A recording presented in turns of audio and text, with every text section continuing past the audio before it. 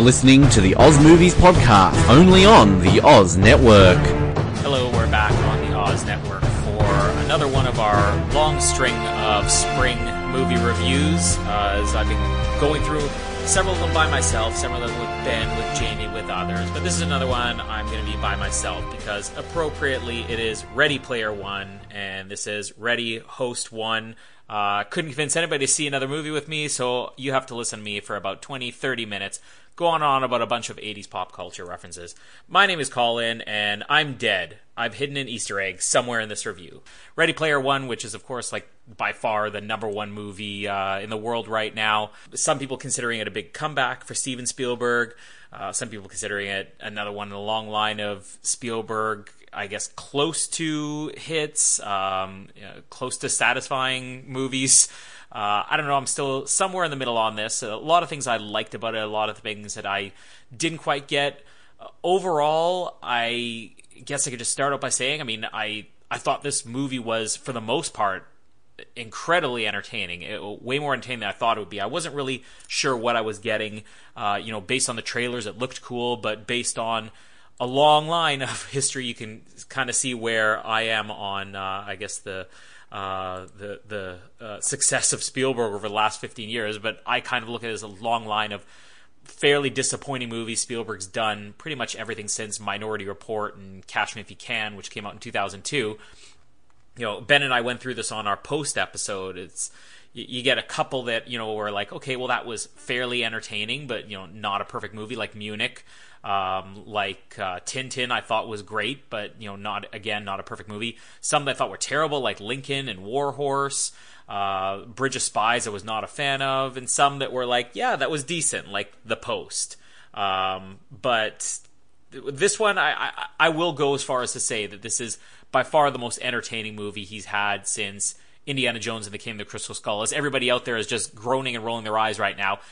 For what it was, Indiana Jones and the Kingdom of the Crystal Skull was an entertaining movie. Again, it wasn't a perfect movie. Had a lot of the same flaws as this one, but it was still an entertaining movie. But all around, I'd say this one probably slightly better, and I'd go as far to say maybe the most entertaining Spielberg movie I've seen since Catch Me If You Can, which was 2002. So we're looking at over 15 years. But the movie's based on a book written by Ernest Cline, who was brought on to write the screenplay. And from what I understand, the basic story is the same, but so much has just been changed from it. And also, Ernest Cline didn't write it himself. He wrote along with Zach Penn, who, I guess is most well known for doing the X-Men movies. But I guess the plot of the book is a throwback to 80s pop culture references. It's a world in the future where people just live in virtual reality. A lot of the things this movie nails are just the things that I guess are very common in pop culture today. Things like online gaming and obviously VR and everything. And it combines it with a lot of these 80s, 90s pop culture references, which kind of don't make sense in the movie because you're living in this futuristic world. And we're living in a world now where I guess young people, this movie is following very young people for the most part. You do, in this world, you do get that everybody, including, adults, grandparents, owners of corporations, they all just live in this oasis all the time, which is kind of cool because it's basically the internet has now evolved into a worldwide online game, and there are a million games within the game, but you enter this oasis and you travel around. You can play this game, you can play that game, but you're always interacting with other people. And the 80s references, again, just first complaint, which really has nothing to do with the movie, is that it does not seem believable that everybody who's under the age of 50, I guess at the time this movie comes out, which is like 2000, or the time the plot takes place, 2045, is going to understand references to things like Buckaroo Banzai across the 8th dimension, or even something like Alien, Back to the Future, The Iron Giant. It kind of is. These things are in there for the audience, and as much as I think there are things that really work about this movie, I do have to say, as I did see this by myself, I did run into some friends at the movie theater just before it started, and then after it ended, I came over and talked to them, and we were all like, yeah, that was a really great movie, but then we just progressed to talk for about 10 minutes about, did you catch the moment where you see RoboCop on screen? And how about that moment where you see the references to Alien, and what about the Michael Jackson reference they throw in there, and Lost in Space? So for the most part, this movie, I think, will ultimately be remembered for all those little Easter eggs that they hide in here. And some of them not even completely hidden. Like, the DeLorean plays a huge part in this movie. It's the main vehicle of the main character. And then, obviously, the Iron Giant plays a part in the story and everything else. And a lot of the stuff are just little cameos thrown in there. But you get references to things like there's a gadget called the Zemeckis Cube, which you're going to get another kind of Back to the Future type reference and all that. But, I mean, these are the things I think most people are going to walk away from the movie enjoying and wanting to watch it again. Having said that, especially the first 2/3 of this movie, it is a lot of fun. And this Oasis, I believe, is way more entertaining to watch than going to Pandora and Avatar. And I think this movie is going to get a lot of comparisons to Avatar, even though it's way more in line with Tron, which is a movie that's now, I think, 35 years old, which that was the even stranger thing, that for a movie that basically is just, I would say, at least a 50% ripoff of Tron, there isn't a single Tron reference that I caught in the movie. But then, obviously Avatar itself, very inspired by Tron as well. Just this idea of a main character living in a digital world as kind of, a gamer character, an avatar, so their own fictionalized game character.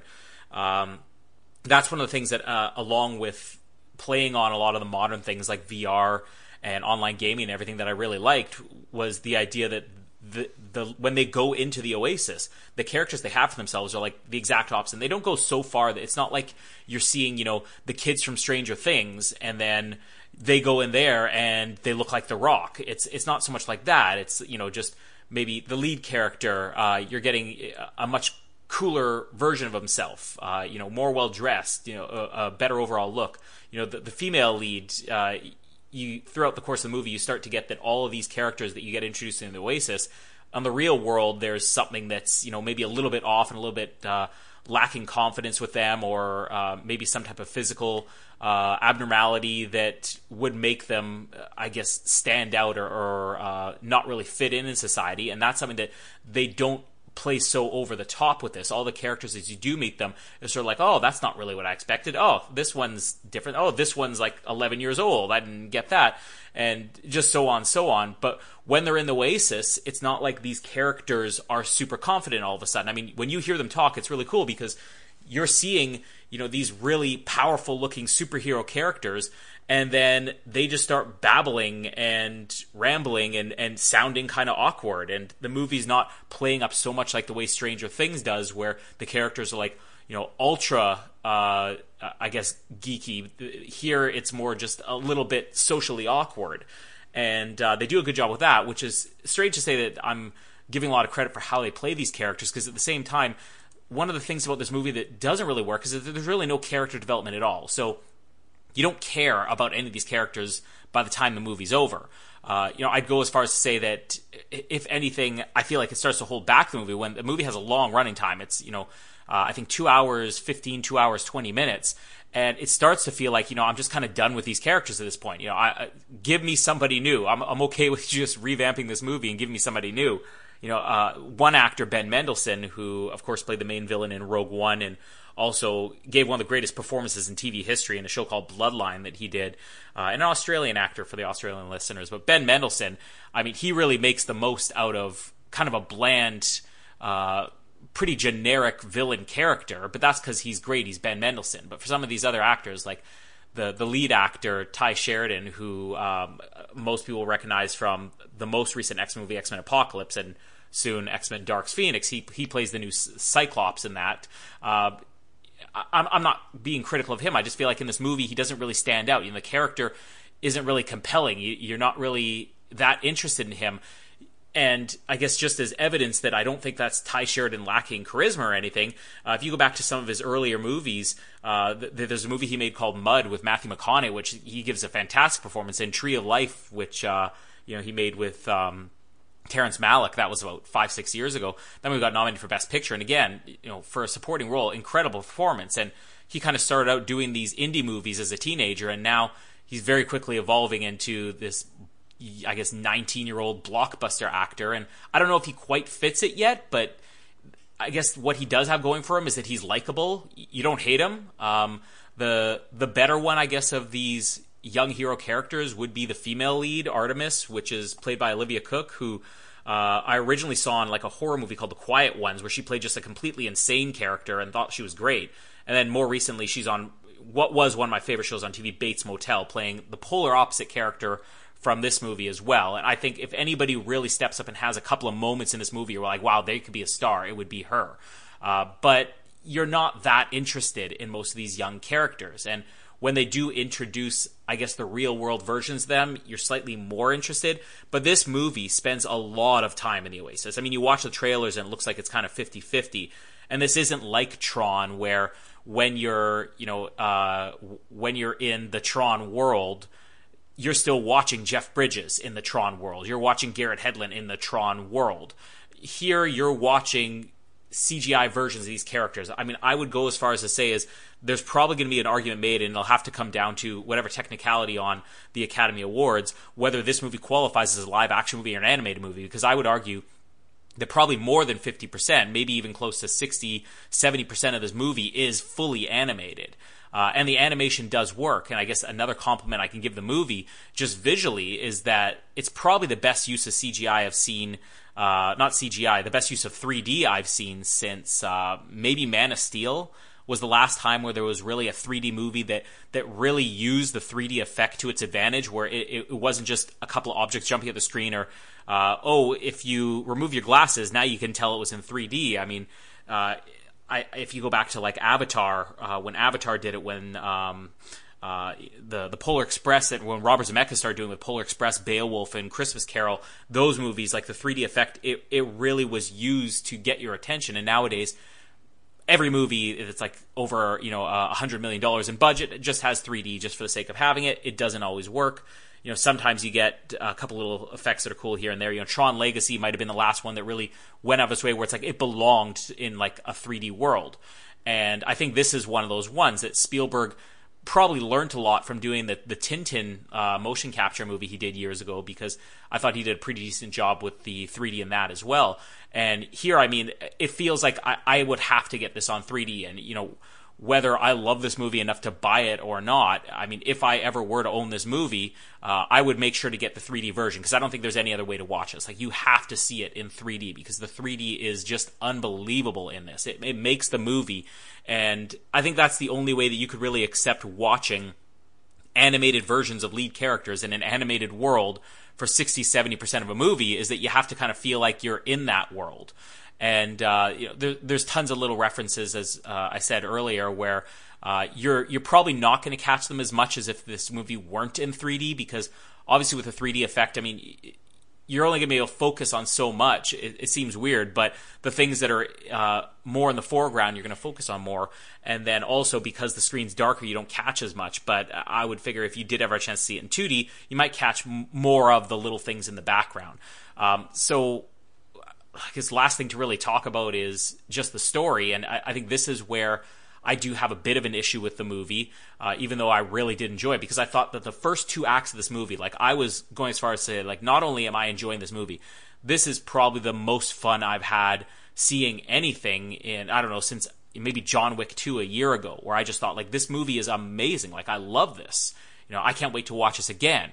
And then the third act comes, and this is kind of similar. I've had a hard time trying to explain to people, because most people don't remember it, but the movie that came out a couple years ago called Tomorrowland, that had George Clooney in it, and it was, I guess in that way, it was kind of a throwback to like more 1950s, 1960s sci-fi, and also was featuring this alternate reality world, this other dimension world where people could go, and it was all this weird technology and everything. And I felt like the first 2/3 of Tomorrowland was just fantastic, and then all of a sudden they got to Tomorrowland, and when you get there, it just feels so disappointing, and it just turns into such a run-of-the-mill, generic special effects blockbuster movie that you kind of lose interest. So 2/3 of the way into this movie, I'm loving every second of it, and I can't wait to see what's still to come.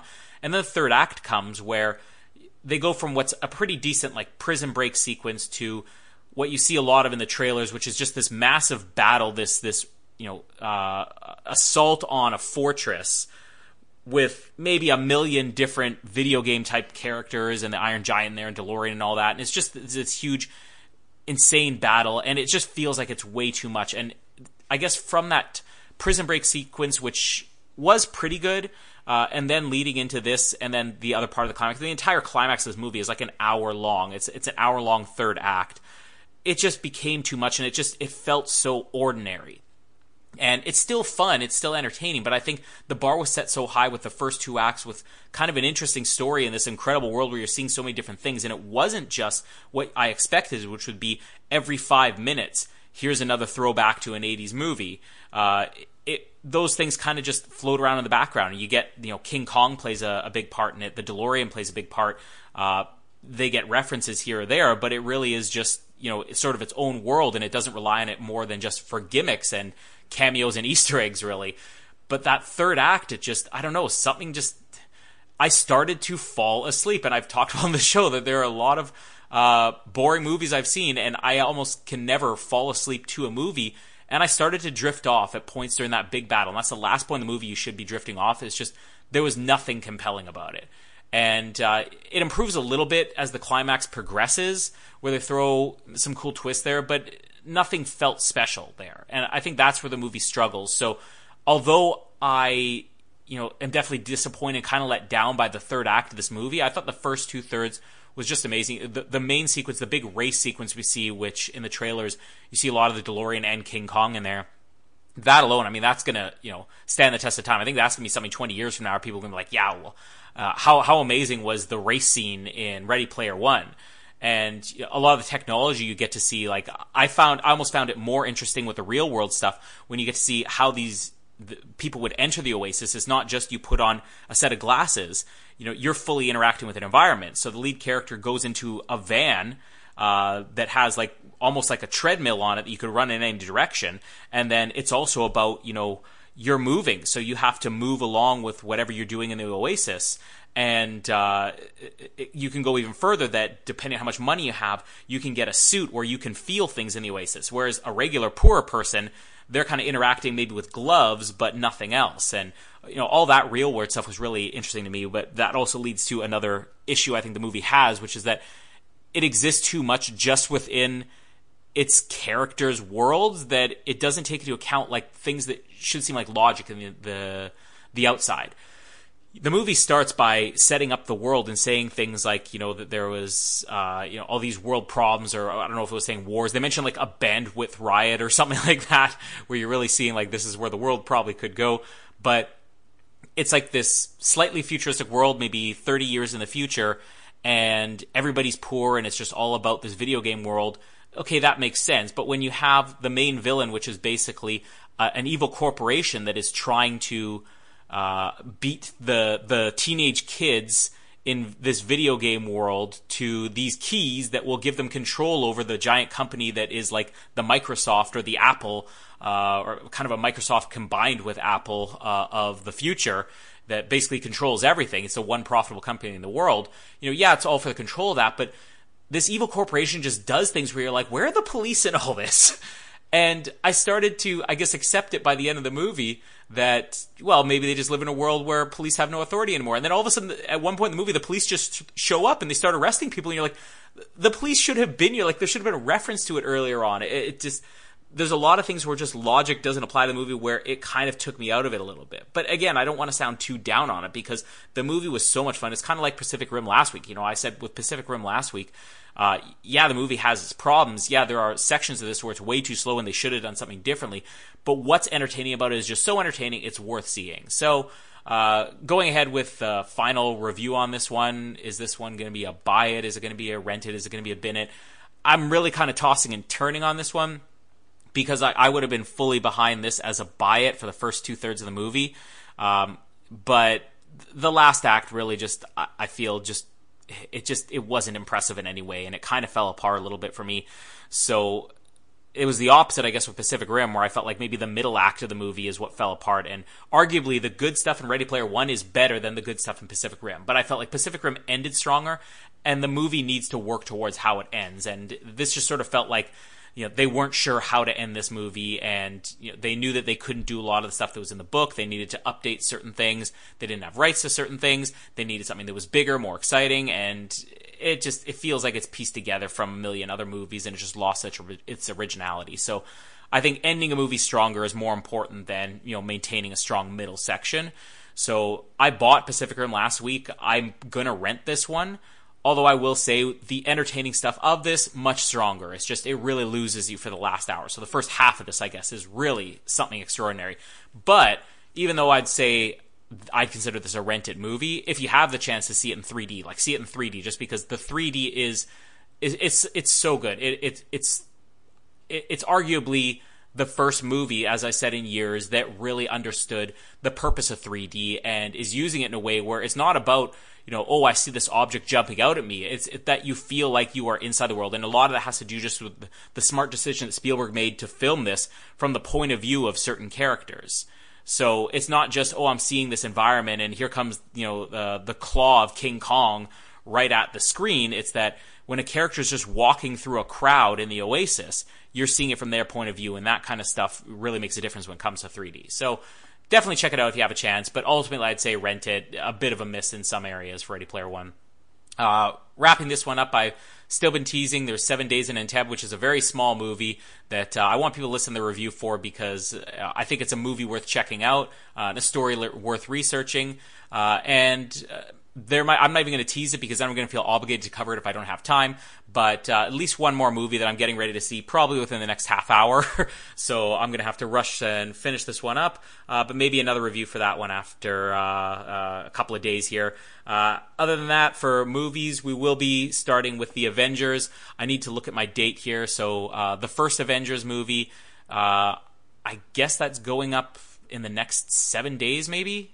So you'll be hearing it probably either this weekend or early to mid next week. And then following that, we'll do Age of Ultron, and then we'll do our preview where we talk about all the movies. So a lot to come, plus the regular things, Nip Tuck, Survivor, Third Watch, Lost, and RuPaul's Drag Race. All that stuff going on and more. So we'll hopefully be back here for another review in a little bit, or I'll be back there for another review because it is Ready Podcaster 1 here. But that is it for this week. This review, this 4 days, however long it's been since I did the Pacific Rim episode. My name is Colin, and I also like dressing as Buckaroo Banzai. Thank you for listening to the Oz Network. Don't forget to subscribe to get new episodes delivered to your speakers every week. For more information, hit us up at theoznetwork.net.